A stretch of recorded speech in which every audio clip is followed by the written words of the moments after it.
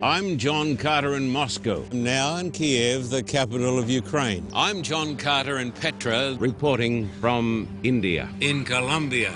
I'm John Carter. Today, on the Carter Report, Pastor Carter brings us the triumph of Protestantism.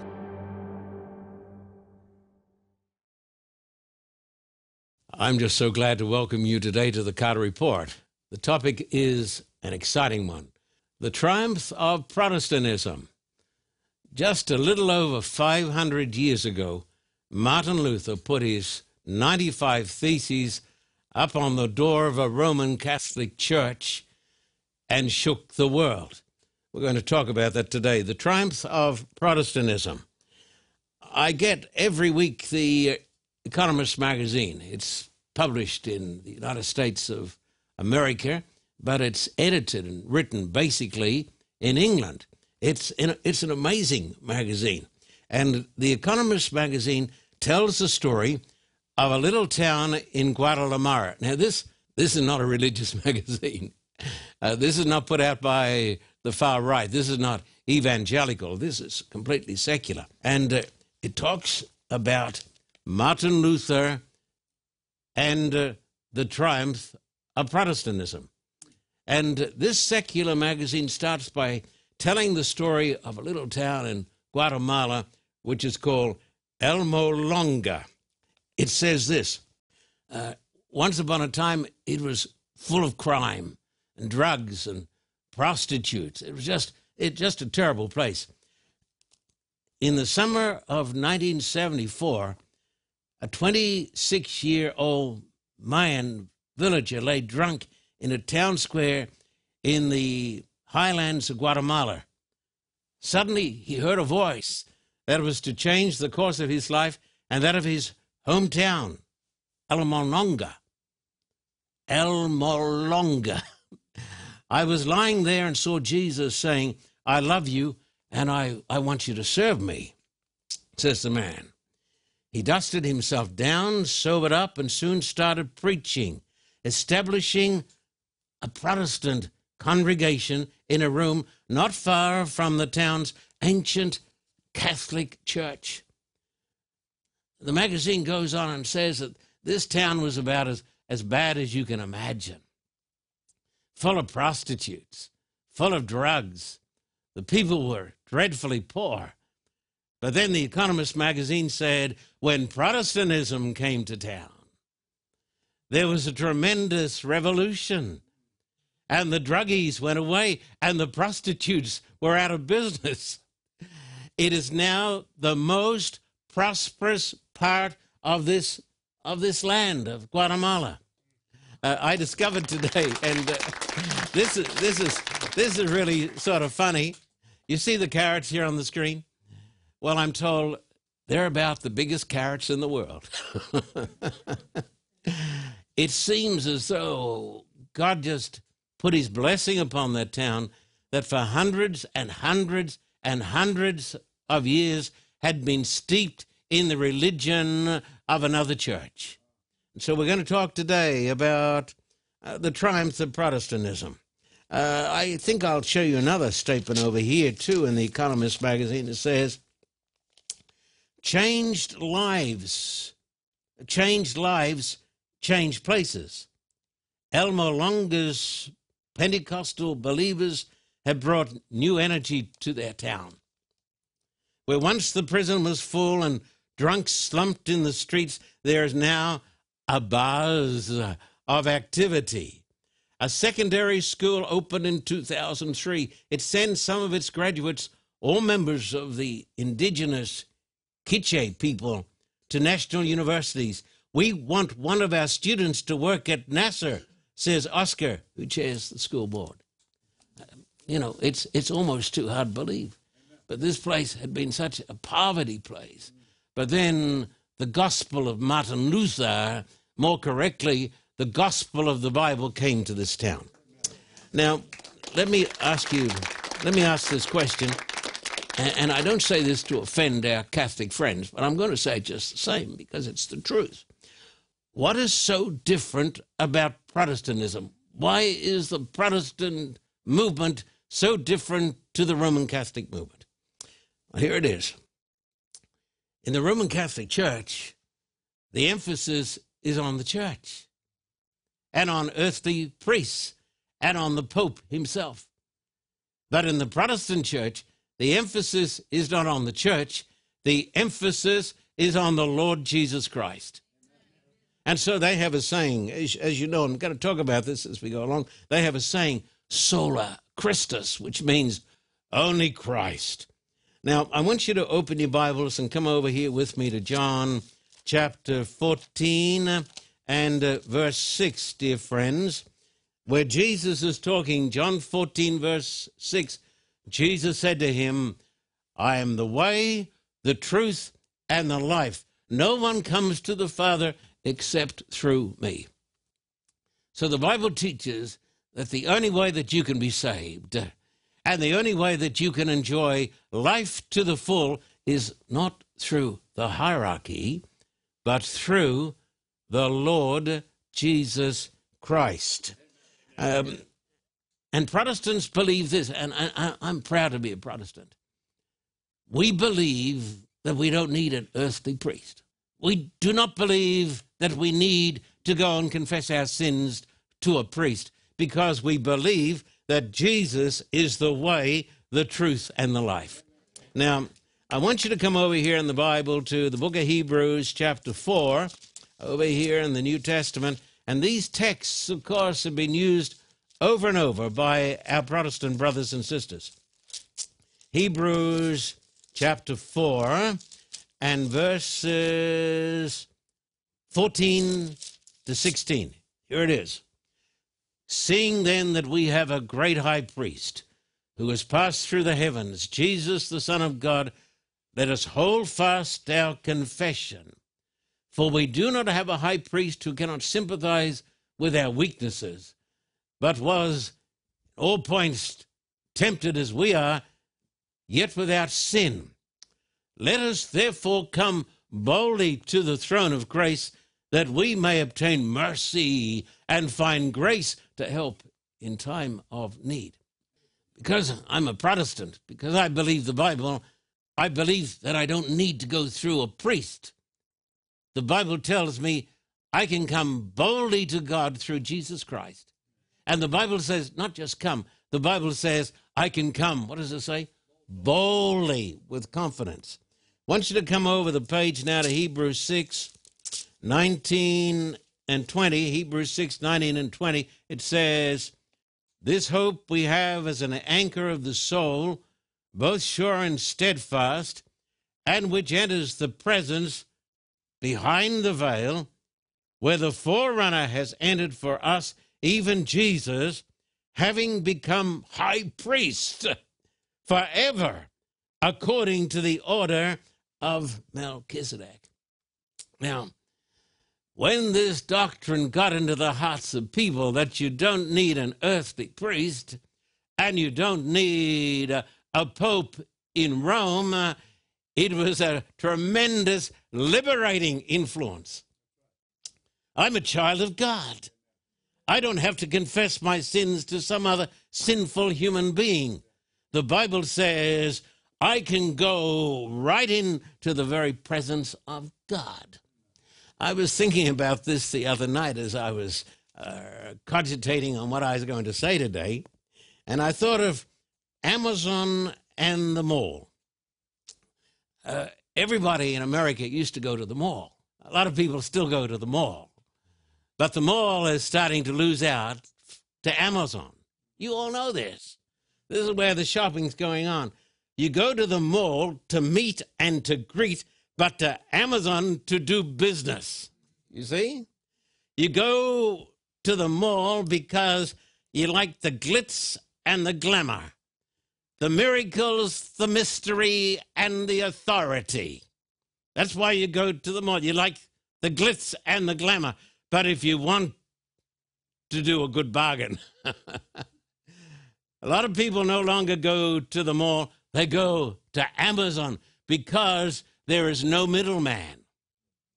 Now, the Protestants under Martin Luther and going back before Martin Luther, they discovered that they didn't have to go to the mall anymore to be saved. They could go straight to the Lord Jesus Christ, and there was no middleman. So the mall is a little bit like the Vatican, but Amazon is like Protestantism, and it is based on the great truth. And I want you to learn these Latin words. One of the great hindrances to the advancement of knowledge and progress is just old-fashioned ignorance. And the Protestants, they glorified in these Latin words, and the first one was sola Christus. Sola Christus, it simply means all I need is the Lord Jesus Christ. And if all I need is the Lord Jesus Christ, then I am a free man, and I am saved, and I'm going home to glory. Now, just listen to what this secular magazine says, if you don't mind. It says this: at the heart of this Protestant faith were and are three beliefs resting on the Latin word for alone. And just try to remember this stuff, folks. Sola fide, that people are saved by faith in Jesus alone, not by anything they can do. This is a secular magazine. Sola gratia, that this faith is given by grace alone and cannot be earned. And sola scriptura, that it is based on the authority of the Bible alone and not on the tradition of the church. And I don't care what church it is. Our authority is the Word of God, not the church. You see? In a way that complemented the broader themes of the Renaissance, Luther wanted Christians to go back to the pristine gospel, the teachings of Christ and the apostles. This return offered a new sort of freedom, one centered on the individual, which helped pave the way for modernity. Now this is quite astounding from a secular magazine. The separation of powers, toleration, freedom of conscience, these are all Protestant ideas. You want to know why America became the greatest nation in the world? It is because America was founded by Protestants who believed in Christ and who believed that they could go to Amazon and didn't have to go to the mall. No, it's true. Now, who started the Protestant church? I want you to think about that. Who started this Protestant church? A lot of you folks are going to say it was that German theologian, that German monk, priest, Martin Luther. But I would suggest to you that Martin Luther did not start the Protestant church, but the Protestant church was started by the Lord Jesus Christ. Now, I'll prove it to you. Come over here with me to Matthew chapter 16, verses 12 and onwards. Matthew chapter 16 and verses onwards in the Bible, where it talks about the foundation of the church. Then they understood that he did not tell them to beware of the leaven of bread, but of the doctrine of the Pharisees and the Sadducees. Jesus said, beware bad teaching. When Jesus came into the region of Caesarea Philippi, he asked his disciples, saying, who do men say that I, the Son of Man, am? So they said, some say John the Baptist, some Elijah, and others Jeremiah, or one of the prophets. He said to them, but who do you say that I am?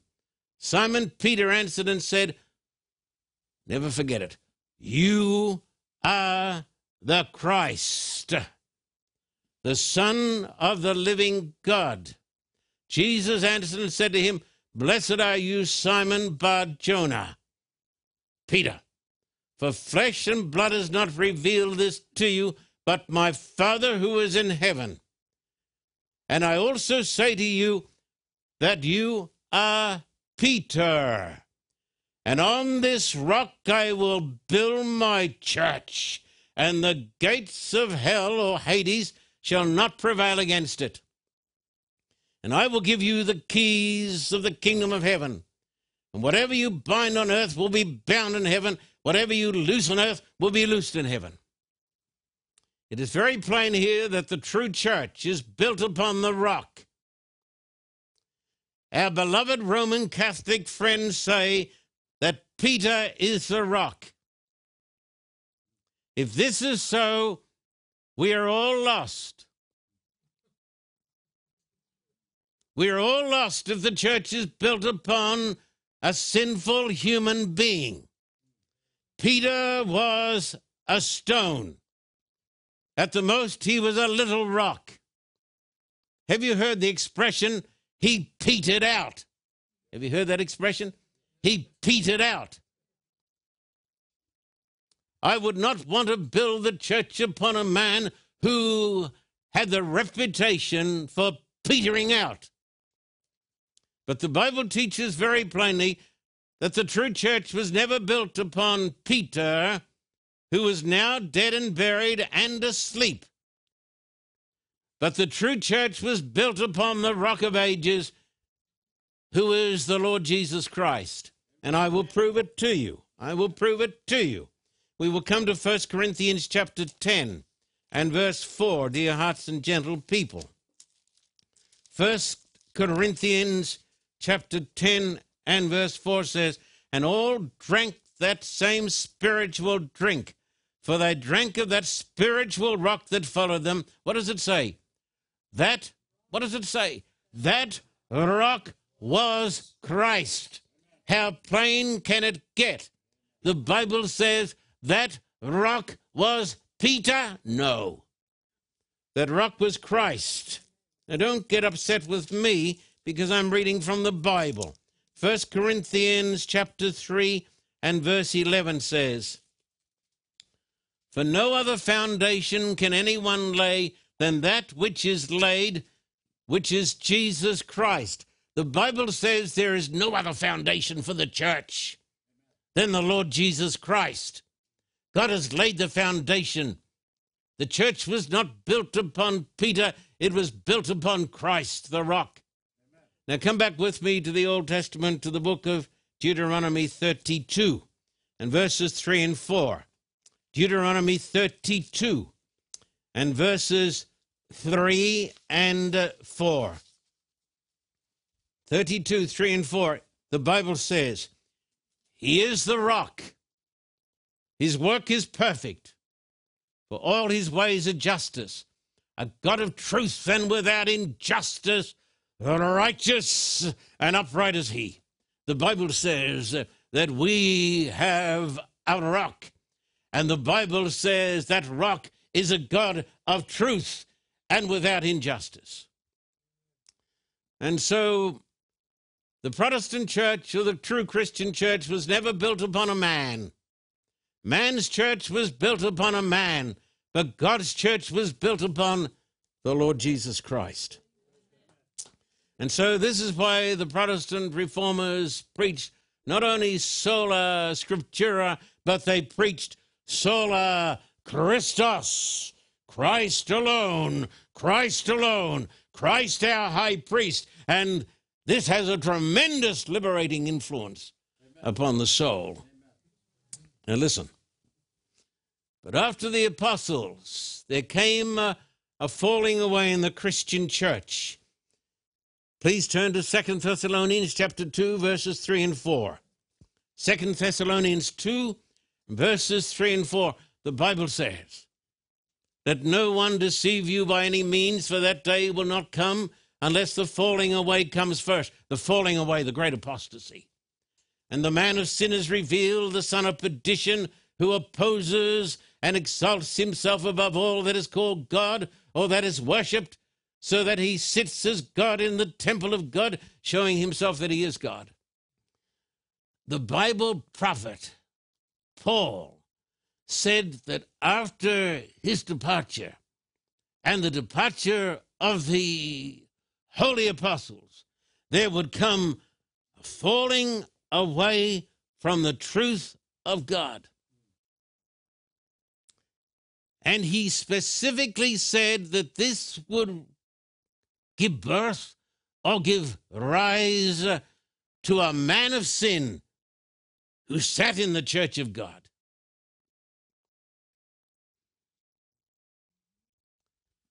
Now, let me tell you some history.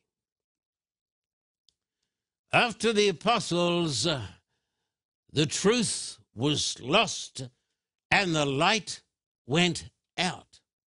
Not only did the church conquer Rome, but Rome conquered the church.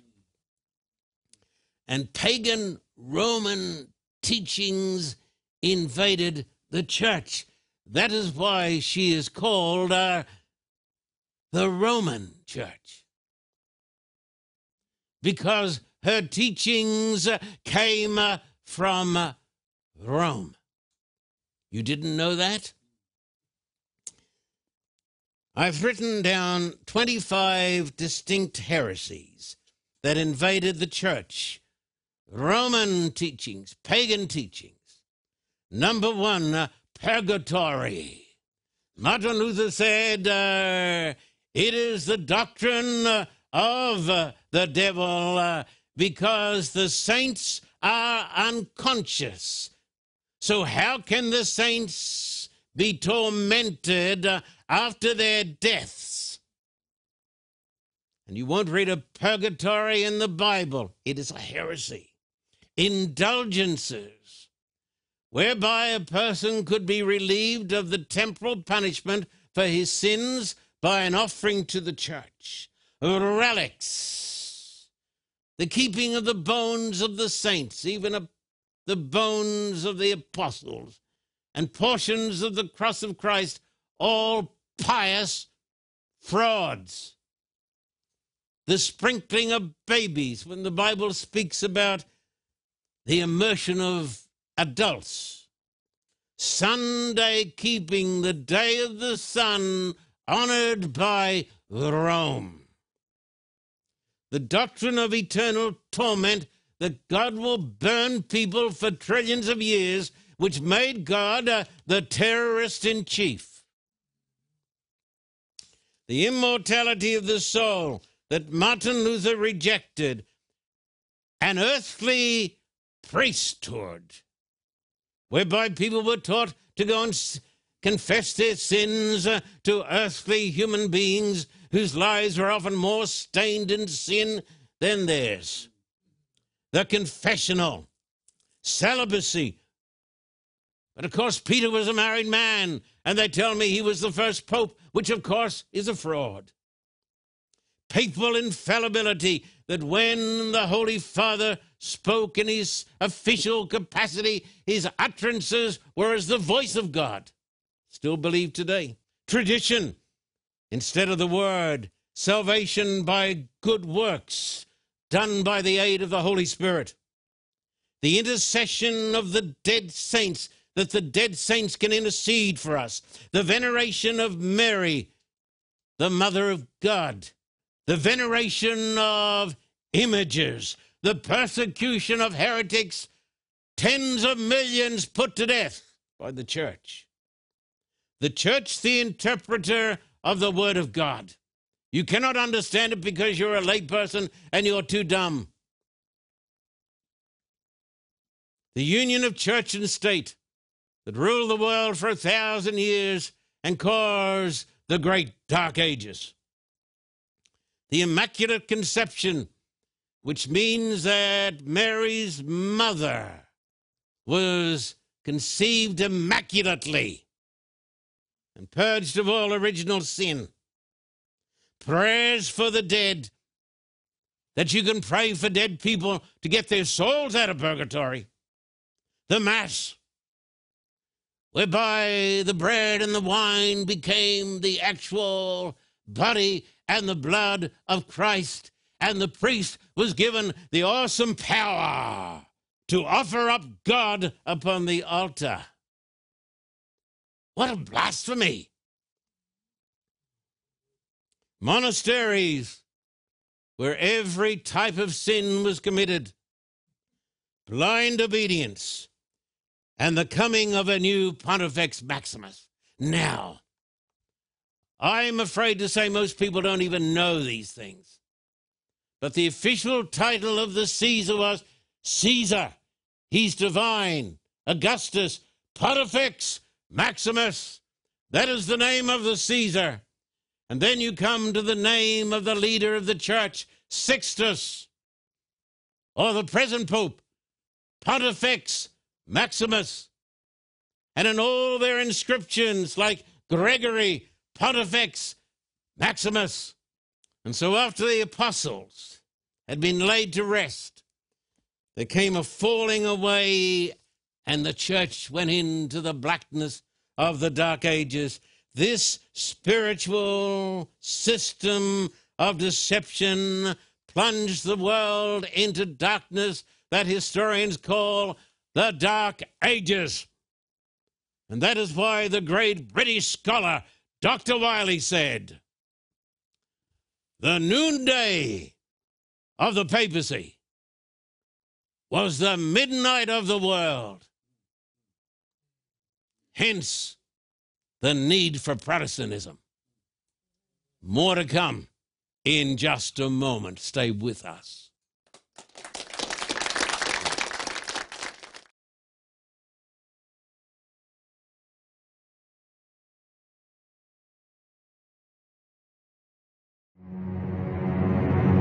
The Antichrist is in the temple of God. I will read you the actual words of the great Roman Catholic Church. More than 1 billion people pray to the dead. But the Bible talks very plainly about good angels and bad angels. Why on earth were you and I born? This DVD series from John Carter will be yours with a gift of $50 US or $70 Australian. Write to us at the address on the screen. Shipping is free in the US and Australia. Visit carterreport.org, your home for inspirational teaching.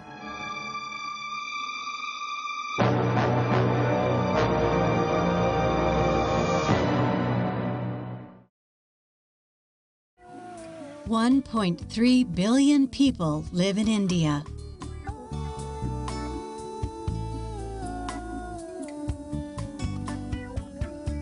$200 million of these are Dalits. Dalits, formerly called untouchables, are the lowest members of the caste system. 100% of your gift will go to fund projects for Dalit girls as an alternative to slavery and prostitution. Your gift of $600 will educate, clothe, and feed one Dalit girl between 5 and 15 years of age for 1 year.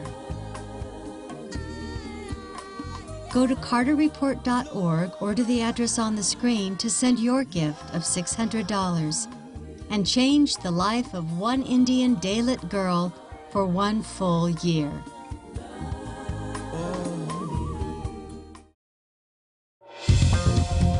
For a copy of today's program, please contact us at P.O. Box 1900, Thousand Oaks, California, 91358.